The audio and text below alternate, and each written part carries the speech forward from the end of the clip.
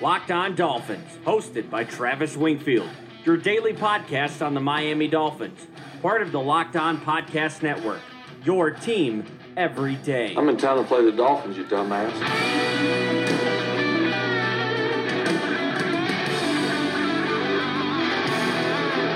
What is up, Dolph fans, and welcome into the Monday, June the 17th edition of the Locked On Dolphins podcast. I am your host, Travis Wingfield, and as always, I'm here to bring you your daily dose of Miami Dolphins football. And on today's show, part one of the Face of the Franchise series is up live on LockedOnDolphins.com right now. Today we look at number one quarterback prospect from Alabama, Tua Tagovailoa. We're going to examine his strengths, his weaknesses, and his potential fit with the Miami Dolphins. Plus, we're going on Weight Watchers. The Dolphins posted updated weights to the player profile pages on MiamiDolphins.com, what those fluctuations mean, and we'll take a look at Lindy's NFL positional rankings and where the Dolphins check in on that list. But first, before any of that, I kindly invite each and every one of you to please subscribe to the podcast on the Apple Podcast app or at Himalaya, Stitcher, TuneIn, Google Play, wherever you get your podcast from. Go ahead and subscribe, leave us a rating, leave us a review, give me a follow on Twitter. It's at Wingfield NFL, voted the number one follow on Dolphins Twitter by Dolphins Twitter, and you can find the show at Locked On Fins. Of course, LockedOnDolphins.com for all your daily Dolphins content needs.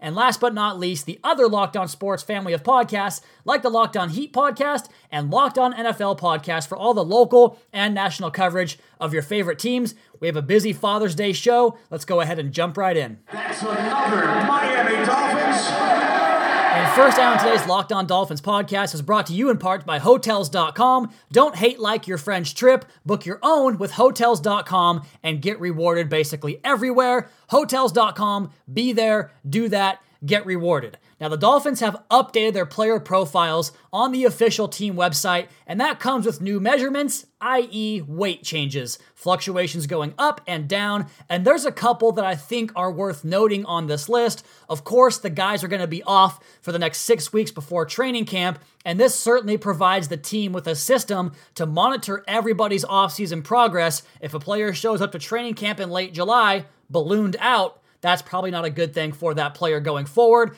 But this list provides us with some decently sizable changes on a few guys. A couple of guys lost some weight, among them Laremy Tunsil, which to me is excellent news for his dedication to getting that new contract and taking his game to the next level. Although you could argue that his game already is at an elite level, unlike the folks at Lindy's, which we'll talk about in the final segment of this podcast. Kalen Ballage also lost some weight, and we do expect him to see a rather expanded role in the mold of Frank Gore last season. But can we chill a little bit on presuming him the starter ahead of Kenyon Drake? Can we at least let him earn that? Because Drake has, Ballage has not to this point, but he has slimmed down and he looks fantastic, in great shape for training camp. Raekwon McMillan is perhaps the most intriguing of all the guys that lost weight. We heard about the idea for Brian Flores that he wanted McMillan to watch Dante Hightower film to see what his role is going to be in this Miami defense, working off the edge as a pass rusher, blitzing inside in the A-gaps more, and probably helping out in coverage a little bit more, but more refined to the flats and hook zones, opposed to dropping his head and running backwards in coverage down the field like he was doing under Matt Burke's defense at times. Devon Godchop dropped a few pounds as well. I wonder if he truly is going to play the nose tackle position or be more of a sub-package nose guy on rush situations or third and long. Different sub-packages could put Godshaw in different places on the defensive line. And Jameis Pittman, last year's undrafted free agent, he dropped some pounds as well, and he's also in the running for some work at the nose tackle position. Another guy that I think could stick and fill out one of the low percentage roles on that defensive line is Joey Mbu. Friend of the podcast, Kevin Dern, you guys know who he is. He made a mention to me that Mbu might be suited for that Danny Shelton role that we assumed that Shelton might sign here and fulfill that role himself, but he is not. He went back to the Patriots, so maybe Mbu can give you something like 300 snaps this season and help clog up the interior on those heavy packages on the defensive line. He's built like a house, 6'3", 330 pounds, and 36-inch arms. That, my friends, is a nose tackle in this defense. Other notable guys, Minkah Fitzpatrick gained 7 pounds. Josh Rosen is 226 pounds. I did not think he looked that big at all based upon what I've seen from Josh Rosen, and I kind of wonder if there was a typo with undrafted free agent from Pittsburgh, Dwayne Hendricks. He started in college at 265 on his profile page, and now at Miami Dolphins, he's up to 290 pounds. Have mercy. Okay, before we go into the break, I want to check in on this piece by Cameron Wolfe up on ESPN. Cam's one of the best writers in our industries. We're thankful and lucky that he works for the Miami Dolphins portion of things, and he wrote a great feature on Brian Flores and the principles by which he's building this Miami Dolphins foundation. And the piece is centered around these concepts that Brian Flores is bringing with him to Miami, or these pillars of success for long-term success on this football team. And he talks about how Flores has implemented several elements of his culture, and that includes punctuality, discipline, and competition, as well as some one-line mantras that apparently have made their way across the facility as players repeat some of these Flores-isms, if you will, to other guys, and it's catching on like wildfire. And there's a much more serious tone in the building, Cameron Wolfe writes on ESPN, including the TNT wall, the takes no talent wall. We all know about that, but Flores has a quote in this piece where he says, "I tell my players that I can go out there and get conditioned if I just go out there and run every day. I'm not going to do that like they do, but I could do that. Any of us in here could do that. That really takes no talent. It just takes hard work and effort." So it's more about the discipline and the effort you put in than it is the talent, because we can find talent, but if the guys don't want to work hard, they're not going to make it in this game, much less in Brian Flores' program that emphasizes these things like punctuality, discipline, and making little mistakes. And I want to refer back to the reason that I stuck by Adam Gase for as long as I did as a proponent that he might be a viable option for a long-term coach here in Miami. I just felt like those little penalties and miscues were the difference between his 17th ranked scoring offense back in 2016 to becoming a top 10 scoring offense in 2017, or I guess later in 2018 with Ryan Tannehill at the trigger opposed to Jay Cutler, and I clenched to that for too long. And I think in this industry, the football evaluation or analyst or reporter, whatever you want to call it, in this industry, it's important to always be learning and to process and learn from the mistakes that you've made. And that was a mistake that I personally made, thinking that you could flip this switch and just fix those missteps with the snap of a finger. But the truth is, those missteps were indicative of a larger overarching theme.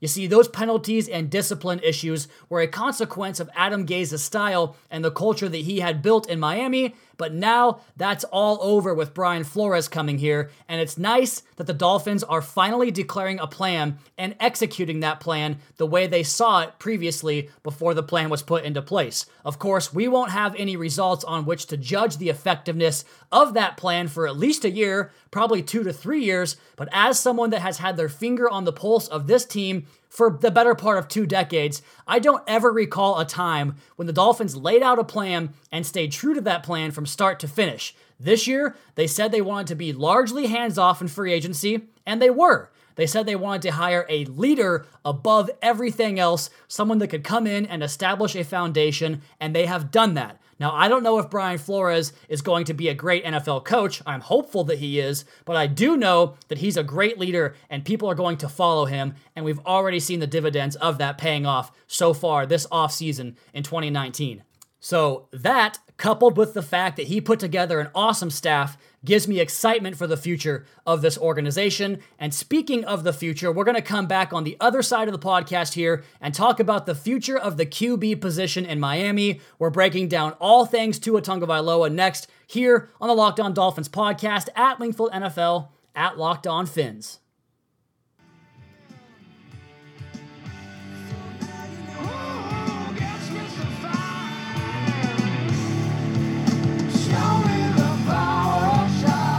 I'd like to wish all the fathers listening out there on this Sunday night or Monday morning, whenever you get the Locked On Dolphins podcast here, part of the Locked On Podcast Network, I want to wish you a happy Father's Day. I think that I am on the clock to be a father in the near future, maybe next year, probably 2 years out though, when I will celebrate my first Father's Day as a dad, hopefully.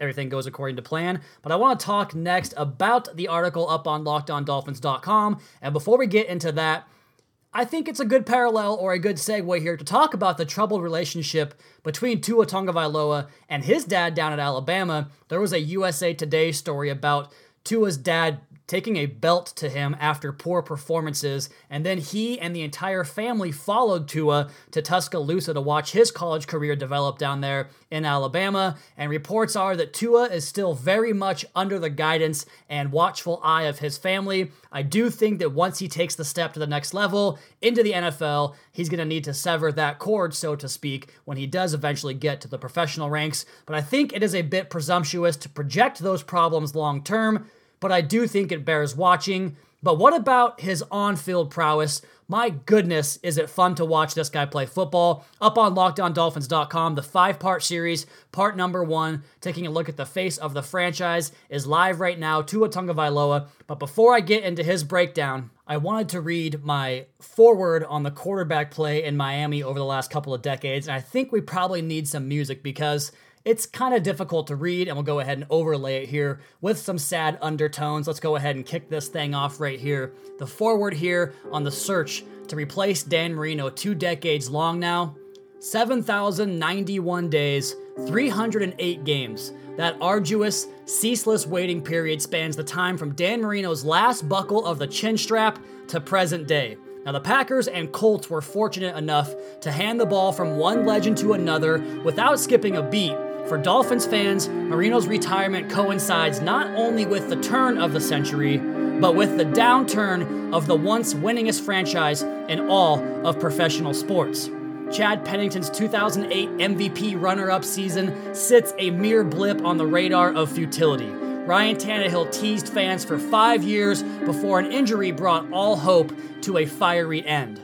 Dante Culpepper was the worst consolation prize ever contrived, and John Beck, Chad Henne, and Pat White each qualify as second-round busts. The misery feels perpetual, yet somehow not defeating. At least the Dolphins got the bat off the shoulder this offseason by taking a crack at Josh Rosen, but his rookie tape leaves plenty to be desired.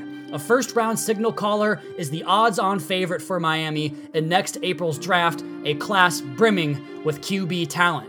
If patience truly is a virtue, then Dolphins fans have waited long enough. The collective has earned the right to unanimously appoint the next hero of professional football in South Florida. No more arguments, no more debates, just an unequivocally beast of a quarterback capable of willing the aqua and orange to victory on any given Sunday, the same way number 13 did for so many years. And here we are continuing that search in 2019, almost 20 years after Dan Marino did hang things up for good, and we stop today with part 1 of the Face of the Franchise series, taking a look at Tua Tagovailoa. Check out the article up on LockedOnDolphins.com. I've got about 20 to 25 videos breaking down his game up in that thread. Some quotes from scouts that believe that Tua is the next big deal. This quote right here: he does a lot of things you can't coach. He sees the field. He throws accurately. He's athletic. He's got a really unique package. That was an anonymous NFL scout that told AL.com, Alabama.com, quote, he anticipates throws. He can really visualize a throw. Guys don't have to be open. He sees openings before they happen. And Jim Nagy, the director of the Reese's Senior Bowl, made his proclamation that Tua Tagovailoa would have been the first pick in the draft this past April if he was eligible. He was not, so he comes back for year number 3 in college, trying to get the Crimson Tide to their 3rd consecutive national championship game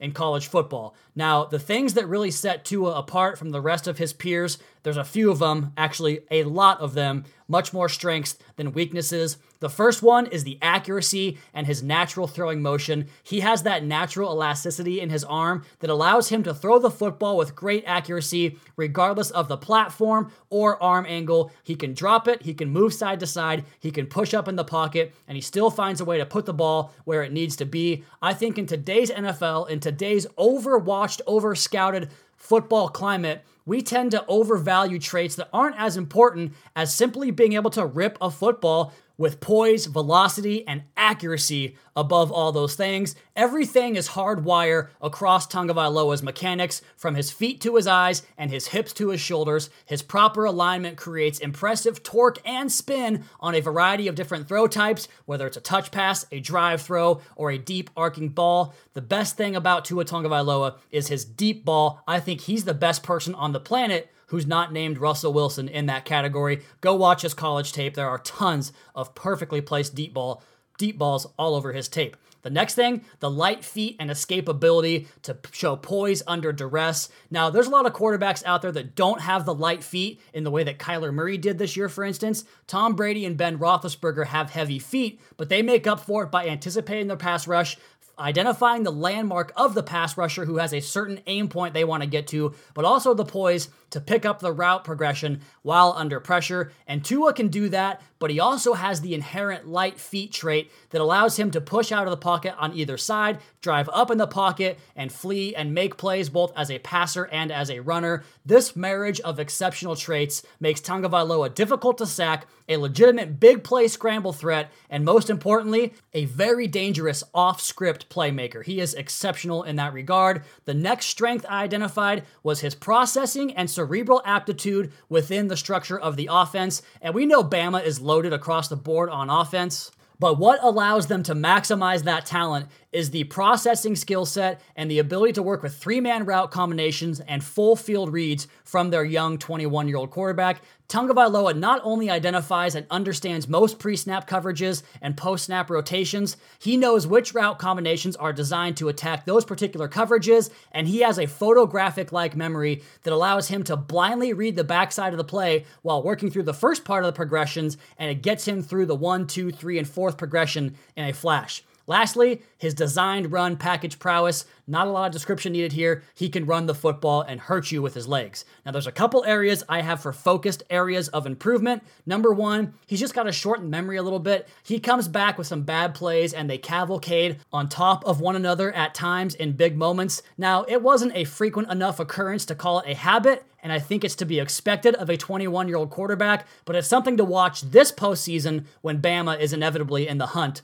once more. The one that I think is really a sticking point for scouts is the drive throws. He doesn't have the Matt Stafford arm, but he does have a more than adequate arm for the professional level, and his anticipation prowess helps him mask some of the velocity issues on those field side throws, but I do think a good play caller can minimize that risk by just taking it out of the playbook and finding other ways to maximize Tagovailoa's strengths. The last note I have is just to get healthy. He had a knee injury and ankle injury, and those things both showed up on tape late in the season, I thought, kind of limiting his mobility and thus limiting his game. I want to see him play healthy. If he comes back and takes another injury, that might be cause for concern going into the NFL with 3 injuries in 2 years, something you don't want to see happen for a college player. As for his potential fit with the Dolphins, I think it's perfect, although I do think he's probably a perfect fit in every offensive scheme. The controlled short passing game is indefensible at its peak, and I think that's what Tagovailoa's true ceiling is. His pre-snap prowess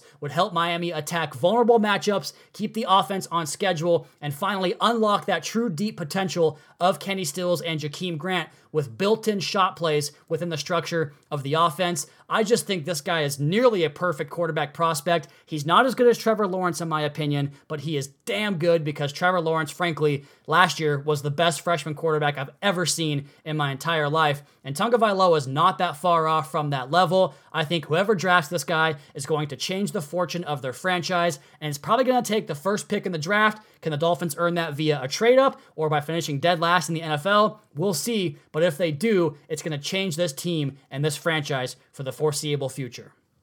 Okay, we've got one more segment left here on the Locked On Dolphins podcast on this Sunday Father's Day edition / Monday morning, depending on when you guys check out the podcast. But I want to say thanks to Untuck It for sponsoring the Locked On Dolphins podcast. If you guys are looking for great late Father's Day gifts ideas or just trying to buy yourself a shirt that looks great, Untuck It shirts are specifically designed to look great untucked and feel comfortable at work or on the weekend. Whether you're in your cubicle or on the patio for happy hour, there is no tucking or tailoring required. Go to untuckit.com and use promo code NBA, that's National Basketball Association, untuckit.com, promo code NBA to get 20% off your order.